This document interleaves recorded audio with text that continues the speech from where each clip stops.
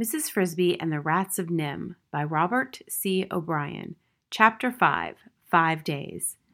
The sound of the tractor did not necessarily mean that Mr. Fitzgibbon was ready to plow. He used it for many other things, hauling hay and firewood, for instance, and mowing and clearing snow in the winter. Mrs. Frisby reminded herself of all this as she hurried over to the corner post. That was a very thick fence post at the corner of the garden nearest the farmhouse and the tractor shed. She had discovered long ago that it had, a few inches above the ground, a convenient knothole with a hollow place behind it in which she could hide, when she had reason to, and watch what was going on in the yard. The cat, Dragon, also knew of its existence, so she had to look sharply when she came out. She came up carefully behind the post, stared this way and that, then darted around it and up into the hole. All clear. Mr. Fitzgibbon had backed the tractor out of the big cluttered shed where he kept it. Leaving the motor idling, he climbed from the seat and called to the house. In a moment, his older son Paul came out, closing the door carefully behind him. Paul, at 15, was a quiet, hard-working boy, rather clumsy in his movements, but strong and careful about his chores. In a few seconds, he was followed by his younger brother Billy, who at 12 was noisier and had an annoying habit of skimming rocks across the grass at anything that moved. Mrs. Frisby did not care much for Billy. "All right, boys," said Mr. Fitzgibbon. "Let's haul it out and see about that linchpin." "It was just about worn through last autumn, I remember," Paul said.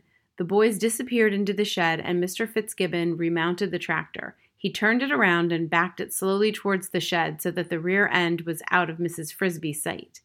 There was some clanking and clanging inside the shed while Mr. Fitzgibbon, looking over his shoulder, worked some levers on the side of the tractor. "All set?" He shifted the gears and eased the tractor forward again. Hitched behind it, clear off the ground, was the plow. Mrs. Frisby's heart sank. Surely he's not going to start now. But as soon as he had the plow out in the sunlight, Mr. Fitzgibbon turned the tractor's engine off. It died with a splutter, and they all gathered around the plow hitch. "Sure enough," said Mr. Fitzgibbon, "she's just about ready to shear. Paul, I'm glad you remembered that. If I order it today, Henderson's will have a new one in 3 or 4 days. It took 5 days last time," Paul said. "5 then. That's just about right anyway. It's too wet to plow now, but 5 days like this ought to dry the ground out. Let's grease up while we've got it out. Billy, get the grease gun." In her hiding place, Mrs. Frisby breathed a sigh of relief, and then began to worry again immediately. 5 days, although a respite, was too short. 3 weeks, Mr. Ages had said, would be the soonest Timothy could get out of bed, the soonest he could live through a chill night without getting pneumonia again. She sighed and felt like weeping.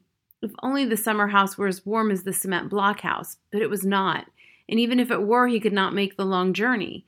They might try to carry him, but what was the use of that, only to have him sick again after the first night there?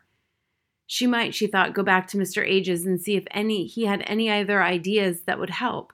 Was there some medicine that could make Timothy get stronger sooner? She doubted it. Surely if he had such medicine, he would have given it to her the first time. She was thinking about this when she climbed out through the knothole and slithered to the ground, not 10 feet from the cat. Dragon lay stretched out in the sunlight, but he was not asleep. His head was up and his yellow eyes were staring open in her direction. She gasped in terror and whirled around the fence post to put it between her and him. Then, without pausing, she set out on a dash across the garden as fast as she could run, expecting at any instant to hear the cat scream and feel his great claws on her back. She reached the shrew's hole and considered for a fraction of a second diving into it, but it was too small. She glanced back over her shoulder and saw an amazing sight. The cat had not moved at all. He was lying exactly as before, except that now one of his eyes was closed. The other, however, was still looking straight at her. So she did not pause, but raced on. Finally, when she was a safe distance away, 2/3 across the garden and nearly home, she stopped and looked again more carefully. The cat still lay there and seemed to have gone to sleep. That was so odd, so unheard of. She could hardly believe it. Feeling quite safe, but puzzled, she looked for a vantage point from which she could see better. By rights, she should have been dead, and though she had escaped by what seemed almost a miracle, she scolded herself for being so careless. If the cat had killed her, who would take care of the children? She looked at a dead asparagus plant, stiff, tall, with branches like a small tree. She climbed it and from near the top looked back to the farmyard. Mr. Fitzgibbon and his sons had finished greasing the tractor and had gone on somewhere else, but the cat was still laying on the grass, seemingly asleep. Why had he not chased her? Was it possible that, close as she had been, he had not seen her?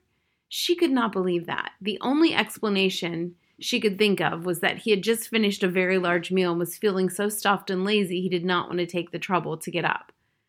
But that was almost as unbelievable. Certainly it had never happened before. Was it possible that he was sick?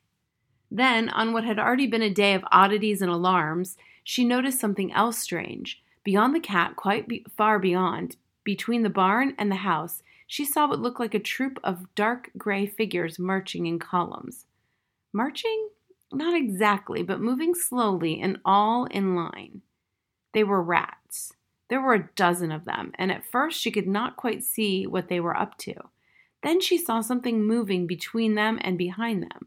It looked like a thick piece of rope, a long piece, maybe 20 feet. No, it was stiffer than rope. It was an electric cable, the heavy black kind used for outdoor wiring and strung on telephone poles.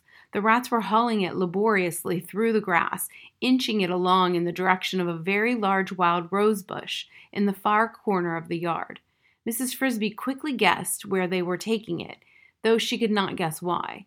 In that rose bush, concealed and protected by dense tangles of fiercely sharp thorns, was the entrance to a rat hole. All the animals knew about it and were careful to stay away. But what would rats want with such a long piece of wire? Mrs. Frisby could not imagine. Even more curious, how did they dare pull it across the yard in broad daylight when the cat was right there? The rats were bigger than Mrs. Frisby and could be, when necessary, dangerous fighters, but they were no match for Dragon. She watched them for quite a while. It was obvious that they knew exactly what they were doing, and they looked as well drilled as a group of soldiers. They had about 25 yards to go to reach the rose bush. As if at a signal, which, however, she was too far away to hear, they would all pull together, moving the wire about a foot. Then they would pause, rest, and heave again. It was about 20 minutes before the first rat disappeared into the bush. A little later, the last bit of wire disappeared behind them like a thin black snake, and Mrs. Frisby climbed down from the asparagus bush. All that time, the cat had slept on.